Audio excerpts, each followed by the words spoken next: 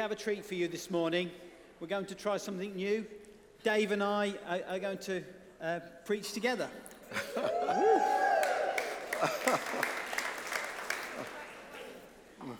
Now, Dave's quite intimidating because he's preaching off a tiny iPad. So I've got mine ready, I've had a go, but I reckon paper is the new vinyl. So I like to think of myself ahead of my time. So, let me do the intro. You may be wondering why there's two of us up here today. But Dave and I, we have something in common.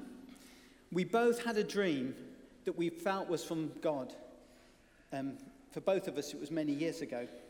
Our dreams are different, and we've pursued those dreams over the years.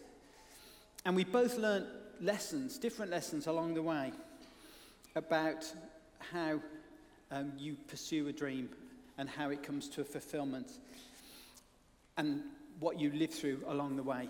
And we just want to share that today. We've both been inspired by the character Joseph in the Old Testament.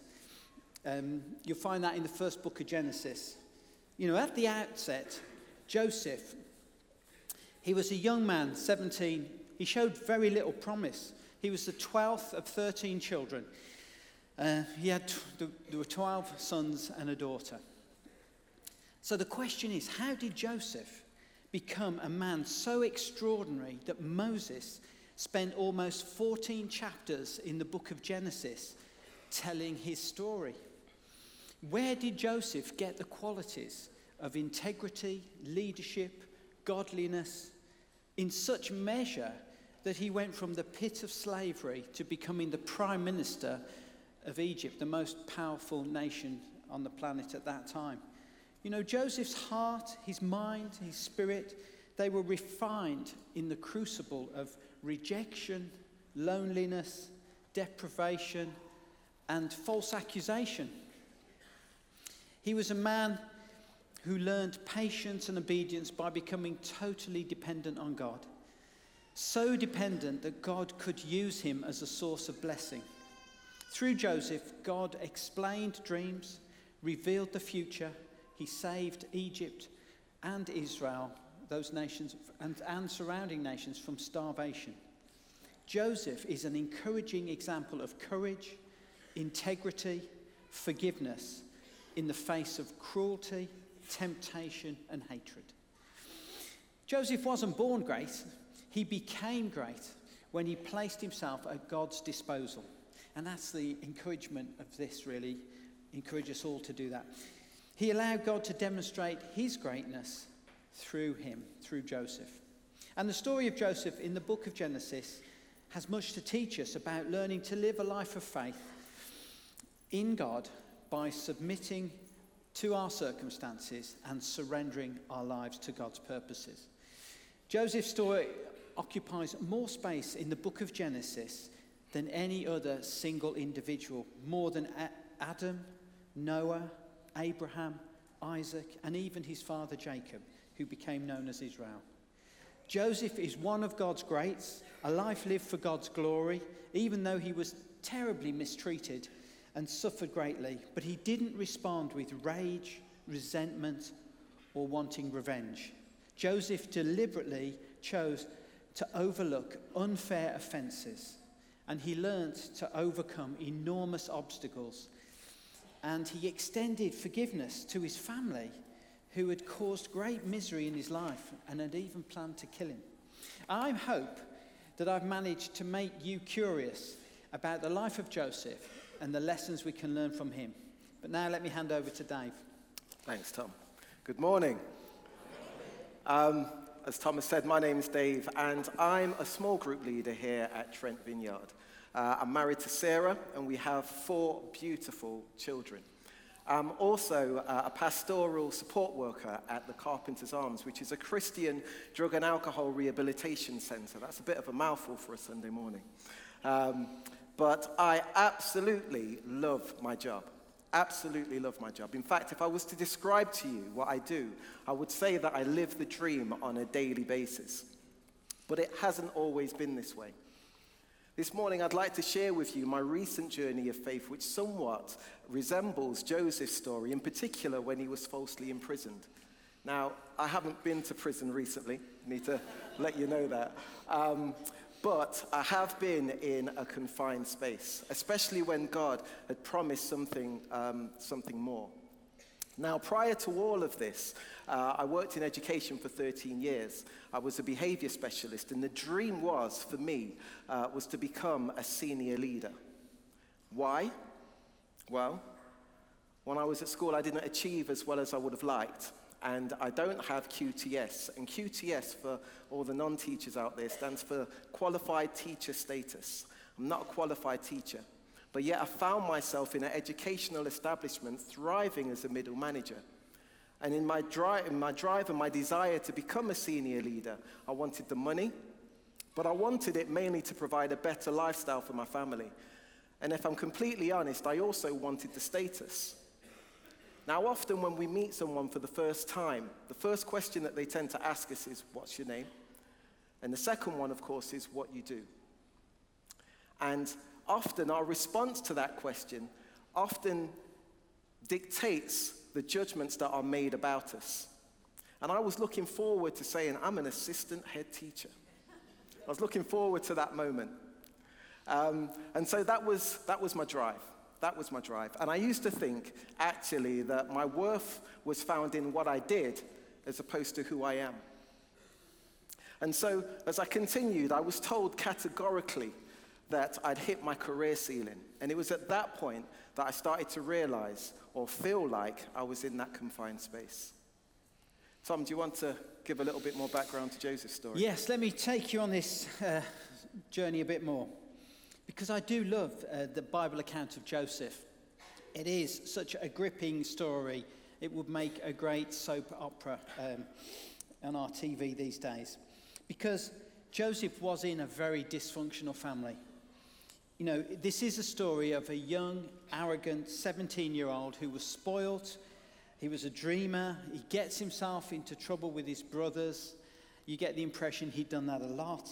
And his dad, Jacob, would like to send Joseph, his favorite, out to spy on his brothers. He didn't ever get on with his brothers because they knew that Joseph was his dad's favorite. And he had the coat to prove it.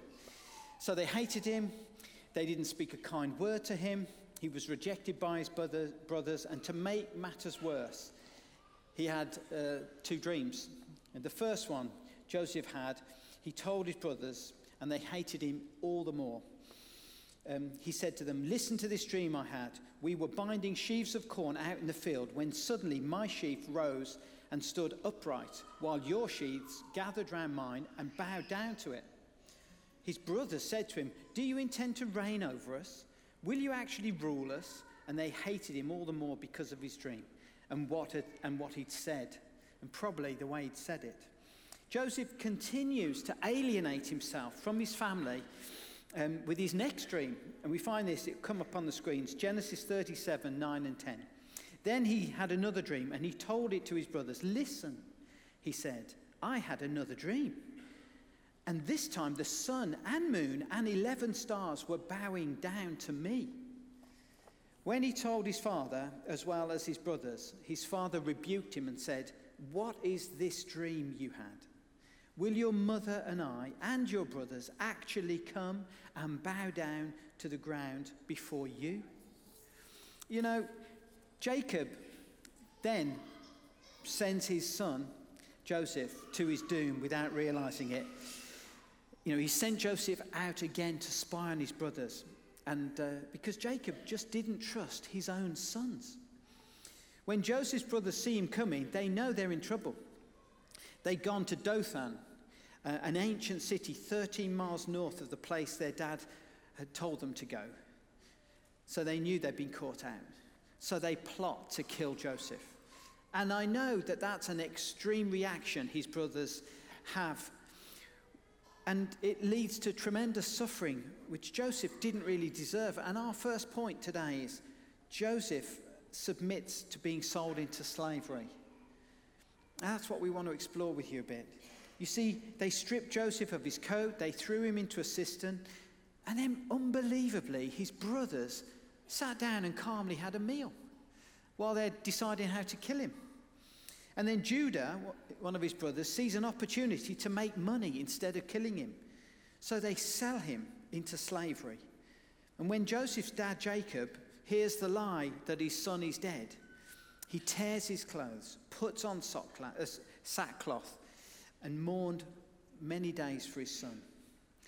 Meanwhile, the Midianites sold Joseph in Egypt to Potiphar, one of Pharaoh's officials, the captain of the guard. And I know it's a crazy story, but you know, it's a true story. And the question you probably are asking yourself, and I certainly did when I read this, who would want brothers like that? You know, who would want to be a part of a crazy family like that? Joseph's life changed dramatically, and he has to submit to being a slave in Egypt, aged just 17. Can you imagine that? His short life of privilege was over. I was a lot like Joseph at that age, arrogant, full of myself, a bit of a dreamer, didn't actually deliver on anything. I wanted my dad's approval. I irritated my two brothers. I sort of knew I was the family favourite. I didn't know why. Probably because I was just so carefree, and which I understand is so irritating. But my dream, and it wasn't my godly dream, that will come later. My dream at 17 was to leave home, go to university, get a degree, earn lots of money, be rich and comfortable, and look after my mum and dad in their old age. And I believed in God at the age of 17, but I didn't have a relationship. I wasn't a Christian. I didn't realise it at that time. I attended church mostly to keep my parents happy. I was at a Catholic grammar school, you know, and this sort of sums up the environment, the religious environment I grew up in. I came home and I said to my dad one day, thinking, I've discovered something about our faith that maybe my dad doesn't know. Dad, do you realise Jesus was a Jew? And my dad said to me, he said, son, I don't know what they're teaching you at that school. Jesus was a Catholic. And can you imagine? And for me, in that environment, I couldn't reason with him. It didn't matter what anyone else said. And I was living in that environment. I couldn't wait to leave home, start my adventure, start to branch out. But I didn't work hard enough for school, and I messed up my exams first time round, and I didn't get to go to university straight away. And I had to submit to continuing to live at home, to get a job, and to just embrace working life. And I tell you, that was a big shock. Dave, over to you. Thanks, Tom. It's interesting talking about submitting, because I recall that when I was on my journey, my faith journey, that God revealed to me that there is a difference between submit and submission. And these are words that we often use within Christianity. We often say that we need to submit and we need to surrender. And you'd be forgiven for thinking that they're actually the same thing. But they are actually two very different postures. Now, when I was a lot younger, I remember waking up on a Saturday morning watching Saturday morning television, such as Why Don't You, Tis Was, Going Live. Do you remember those programs? Good. I'm starting to feel a little bit old. There's a young person here thinking I've got no idea what you're talking about. So that makes me feel good. But we used to watch those programs on a Saturday morning. And then at about lunchtime, there was a dark-haired gentleman with a thick mustache by the name of Dickie Davis. He used to host a program called World of Sport.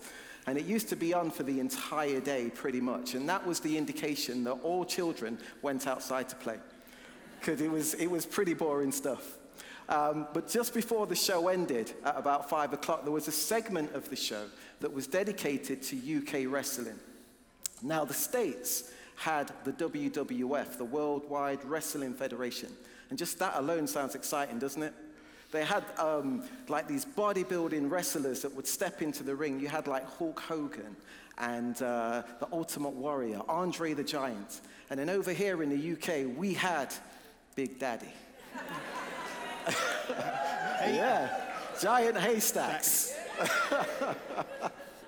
It made absolutely entertaining viewing, it really did. But the whole purpose of wrestling, or the premise of wrestling, was to get your opponent and to wrestle them to the canvas and put them in a submission hold which was uncomfortable, that was uneasy, which was difficult to get out of. And it was during that uneasiness that they would often tap the canvas and shout, "I submit. I give in. Through the pain and the duress, I give in. I don't want no more." And that effectively is what submission is. Submission often comes from a place of grappling and fighting and wrestling. And when you just decide that I don't want no more, I give in. Surrender, on the other hand, is a very different posture. I'm going to sound quite old again to a few people, I'm sure, but my dad used to watch quite a few westerns when I was younger, cowboys and Indians, and often there would be a stick-up. And the response to a stick-up is to surrender. Hands up. I give up. And that actually is the posture of surrender. And this posture actually is quite reminiscent of the posture that Jesus had when he went to the cross for us. Jesus surrendered his life. And it stands to reason that if Jesus came and taught us how to live and showed us an example of how to live, it stands to reason that we should then surrender, give up our lives for him. There's a scripture that relates to this in John 10, verse 18. And it says, "No one takes it from me," referring to his life, "but I lay it down of my own accord. I have authority to lay it down and authority to take it up again. This command I have received from my Father." Surrender is about letting go and giving up everything to God. Everything. Submission is about grappling and fighting and coming to a place where you're just in that hold and you just don't want any more. Is there something in your life that you're wrestling with? Are you wrestling with God? Do you need to submit or do you need to surrender? Tom, do you want to talk a little bit about that? Yeah, so for me, back to my failure to get into university, I was in a place of of struggling, of wrestling, of fighting with God. I wanted to break out of my life. While I had to submit to the working life, I knew that I didn't want this as my long-term future. And I suppose my question for you today, have you been in that place where you're wrestling with God? You're having to submit to something in your life. It might be at work, it might be in your family, it might be within some relationships. And you're struggling. You're struggling because it's not what you want. It's not what you believe is best. So for me, a few years later, I did manage to get to university. And that's where I became a follower of Jesus in my first term. Suddenly I realized there was another step to take. There's actual connection that I can have with God, which is going to make it much more possible for me to sort of reason with God. I met and married Helen within 3 months after university, and that was 31 years ago. And we've raised our kids. And it was after we'd had our third daughter that my God dream came along, out of the blue, didn't expect it. Again, we were living on an estate, an outer estate here in Nottingham. And just there was a sense in which God spoke to me. 2 consecutive dreams, but the essence of it led to me being convinced, and Helen as well, God's inviting us to go on the journey towards ordination, towards full-time ministry. Now, this isn't for everybody, but that was my God dream. And I went on that journey in 2 years graft and 2 years really pursuing that through the local church. And at the end of that, the dream just crashed. I was convinced I'd got through, and they just said, "No, you're not who we're looking for." It was a big stumbling block. And it was another moment where I thought, I want to struggle here. But actually, again, with Helen's help, I learned to just surrender.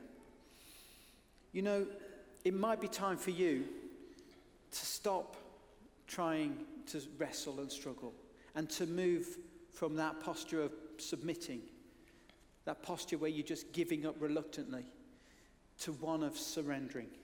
In John 16:33, I've told you these things so that in me you may have peace. In this world you will have trouble, but take heart, I've overcome the world.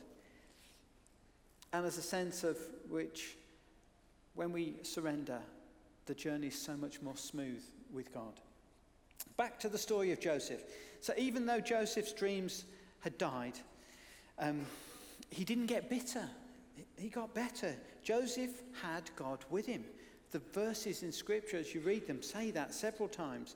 Genesis 39, 1-3, Joseph and Potiphar's wife. Now, Joseph had been taken down to Egypt. Potiphar, an Egyptian who was one of Pharaoh's officials, the captain of the guard, bought him from the Ishmaelites who had taken him there. The Lord was with Joseph, so he prospered, and he lived in the house of his Egyptian master. When his master saw that the Lord was with him and that the Lord gave him success in everything he did, basically, he just trusted him. He just entrusted all the responsibility of running the house. And then disaster struck. Joseph gets accused by Potiphar's wife of raping her. It's a complete lie. It wasn't a one-off temptation he faced either. You know, the scriptures say he was well-built and handsome. And she kept saying, come to bed with me. And he kept refusing. He did the honourable thing. And then she told on him. Genesis 39:22. Joseph's master took him and put him in prison, the place where the king's prisoners were confined. But while Joseph was there in prison, the Lord was with him. He showed him kindness and granted him favour in the eyes of the prison warden. Now, how would you have felt having lived through those circumstances? I mean, here's some of my reactions I would have had if talking to God. I'd be saying, oh, come on, God. This isn't fair. Right, that's it. I give up. And there's that whole attitude that we can embrace where we decide, okay, I'll submit, but I'm going to get bitter. And we want to suggest that's the wrong route. And if you're in that place today, it's time to transition. Dave, over to you. As you may recall at the start of this talk, I mentioned that I'd hit my career ceiling. And I decided at that time that I was going to make not a career move, but I was going to make a sideways move to another school to do a very similar job to what I was doing. And I remember when I went for interview at that school, one of the questions that I asked was to the head teacher was that should I be successful today in interview? And should there be an opportunity to apply for a senior position? Even though I don't have QTS, would it be possible to apply?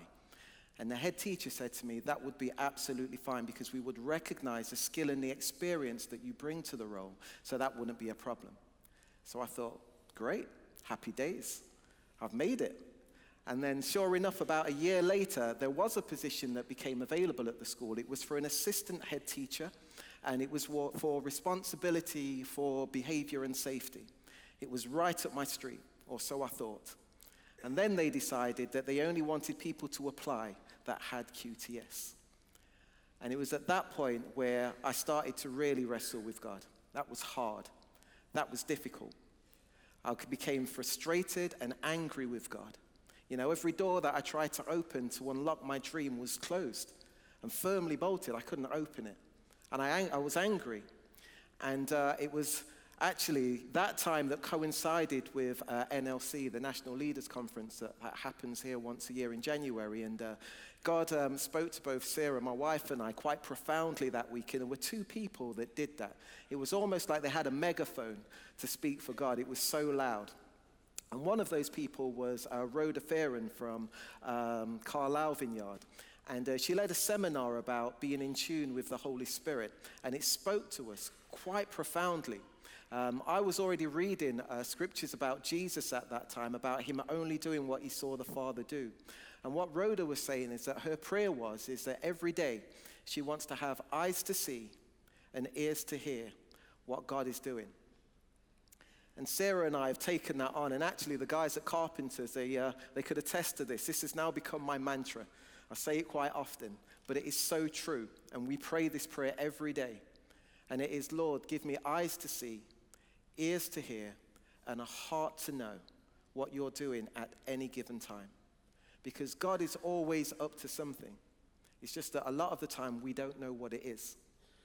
And when we're grappling and wrestling with God, we're not in any position to hear or see or know what he's doing.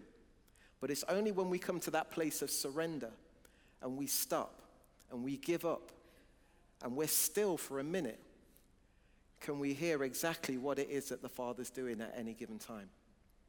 The other person that spoke at NLC was a senior pastor from the Kingsgate Community Church in Peterborough, Dave Smith. He gave a fantastic talk on the story of Joseph.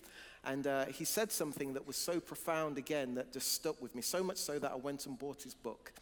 And it helped me significantly during that time. And what he was saying was that when Joseph was in prison, when he thought that he was going to become someone great, in that situation at that time, he perhaps would have thought, well, this doesn't look very much like anyone's bowing down to serve me at this moment in time.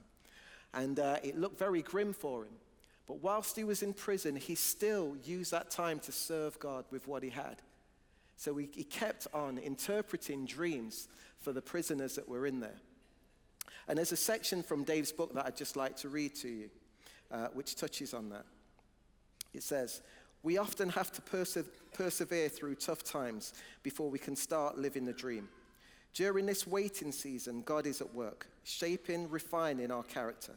But instead of simply waiting and hoping for better days, God wants to teach us to walk with him and enjoy blessing and the blessing on our lives.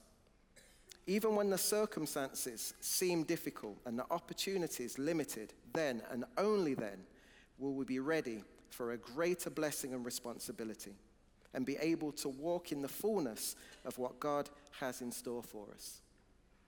That spoke to me quite loudly.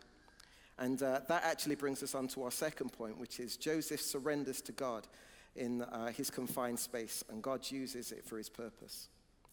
Now, as I said, Joseph was in prison and he interpreted these dreams, and he interpreted one of the dreams for one of the king's servants. And the servant was restored to the palace. And then he forgot all about Joseph. Joseph was in the prison for another 2 years. And it just so happens that the king had a dream that no one could interpret. And then it was that same ex-convict that remembered Joseph and said, "Oh, hang on, king. I think I know someone that can help you out with this." And called for Joseph. And in one day, Joseph came from prison, went from the prison to the palace, and effectively became the prime minister of Egypt. And the dream that he interpreted was that there would be 7 years of plenty, of lots of food, and then there would be 7 years of lack, of famine. And Joseph said, quite simply, I would, if I was you, king, you appoint someone to steward and to store away all the food in the time of plenty for when there isn't one. And the king said, "I agree with you, Joseph. That's a great idea. I think you should do it." And right there and then he was promoted. And also, thinking about what happened earlier in the story when his brothers sold him into slavery, his brothers came cap in hand. This was 13 years after he'd gone into slavery. They didn't recognize him, but Joseph knew who they were. And Joseph decided that he was going to be forgiving towards them. You can imagine how Joseph must have felt, and there must have been a temptation there to take revenge on what they did. But Joseph understood that he was there for a reason and for a purpose. And to conclude the story somewhat, from Genesis 45, verses 4 to 5, it says, "Then Joseph said to his brothers, 'Come close to me.' When they had done so, he said, 'I am your brother Joseph, the one you sold into Egypt. And now, do not be distressed and do not be angry with yourselves for selling me here, because it was to save lives God sent me ahead of you.'" I find that extraordinary, that in the midst of Joseph's plight, that he could look outside himself and see that there was a bigger picture. Often when we go through our difficult circumstances, we can only see what we're going through. We can only feel the pain and the anguish of what we're feeling. But often it's for our own development and for our own good. And it's often to benefit other people around us. But we only get to that place once we have eyes to see, ears to hear, and a heart to know what God is doing, which comes from that place of surrender. My last few thoughts to you before Dave sums up and takes us to ministry time is just this, just to share on a personal level a few things I've lived through. Because it's one thing to say we're going to trust God and we're going to surrender, but it's quite another thing to put those thoughts into action. I've lived through my sister Mary dying when she was in her 30s, leaving an 18-month-old baby, and that baby's now in her 20s. I've lived through my dad dying suddenly at 83, leaving my mum alone for the last 7 years. I've lived through my younger brother dying at 53, leaving behind a wife and teenage daughters who greatly miss him. These were great disappointments to me. Things I'd prayed about, things I'd hoped God would intervene on. And then Helen and I have raised 4 daughters, and we've had our fair share of challenges along the way, as many of you will understand raising children. And they are beautiful girls have now grown up to be young women. But we've had to deal with those challenges. We've had to trust and surrender to Jesus. We've had to choose to get better, not bitter, as things have turned out not quite as we expected in different circumstances. And that's my question to you. Are you going to surrender to God? Are you going to trust Jesus? Can you forgive those who've hurt you? Can you see God's purpose in your suffering as he's refining you? Dave. Thanks, Tom. And just to conclude my story very quickly, when I was at my job, it was going from bad to worse in many ways, and I was there trying to be faithful and to do the best job that I could, even though my circumstances weren't very good. And I came to a prophecy evening here one time at Trent, and I was told that God could see my situation and that he was going to release me into my open space. And I remember thinking when I got that word, that space couldn't come quick enough because I was there for a while. But what happened was my job became somewhat redundant. They no longer needed a behavior specialist, and they decided to merge my role with a colleague's role. And they wanted us both to apply for the same job.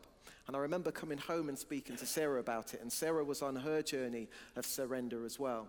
And we both had this peace about the situation. It didn't make any sense whatsoever because we should have been panicking, actually. But from that place of surrender, we just completely trusted God with what was happening. And actually, we thrashed it out together and we asked the question, what's the worst that can happen? And the answer to that question was, the worst that could happen is I could apply for this new job and actually get it. That was the worst thing that could happen because I didn't want it. I'd completely surrendered my desire and my dream to become a senior leader. I didn't want it anymore. I didn't want anything to do with it. And so I asked about voluntary redundancy, and they were prepared to give it to me. It wasn't a lot of money. It was just enough money to get us through the summer, and then I would have to find a new job. But it just so happens that Tom was journeying with us at that time and mentioned the Carpenter's Arms and said that they're hoping to expand it sometime soon, and just said it might be worth getting in contact, and I did. And I had a chat with a member of staff there and submitted my CV and forgot all about it. At this time, we'd taken redundancy, didn't have another job to go to, and we were weighing this all up. This is perhaps not a wise move humanly. I've got 4 kids, I've got a wife to support, and I have no job. That didn't make any sense whatsoever. But inside, it made a lot of sense because we felt very much that this is what God was doing. I started to volunteer at the Carpenter's Arms 1 day a week, and it was absolutely amazing. I had a story to share every day I came home from work about what God was doing. People were giving their lives to Jesus. People were getting saved. It was just absolutely amazing. As Sarah would say, I was buzzing. In fact, she would say it's the most alive she's ever known me to be, and I would have to agree with that. And in fact, this evening tonight, we've got 2 young men getting baptized from Carpenters, which is absolutely fantastic. Yeah. It's great. And so God then, obviously, I got the position at Carpenters, and I started to thrive. And it's been an absolutely amazing journey. And God has just been so kind and so gracious. So as a very well-known senior pastor would often say, as I come into land. I just want to leave you with a thought. And the thought is that surrender is and should be a daily posture. A daily posture. And there's a friend of mine that often says, living for Christ is the only time in life where you surrender to win.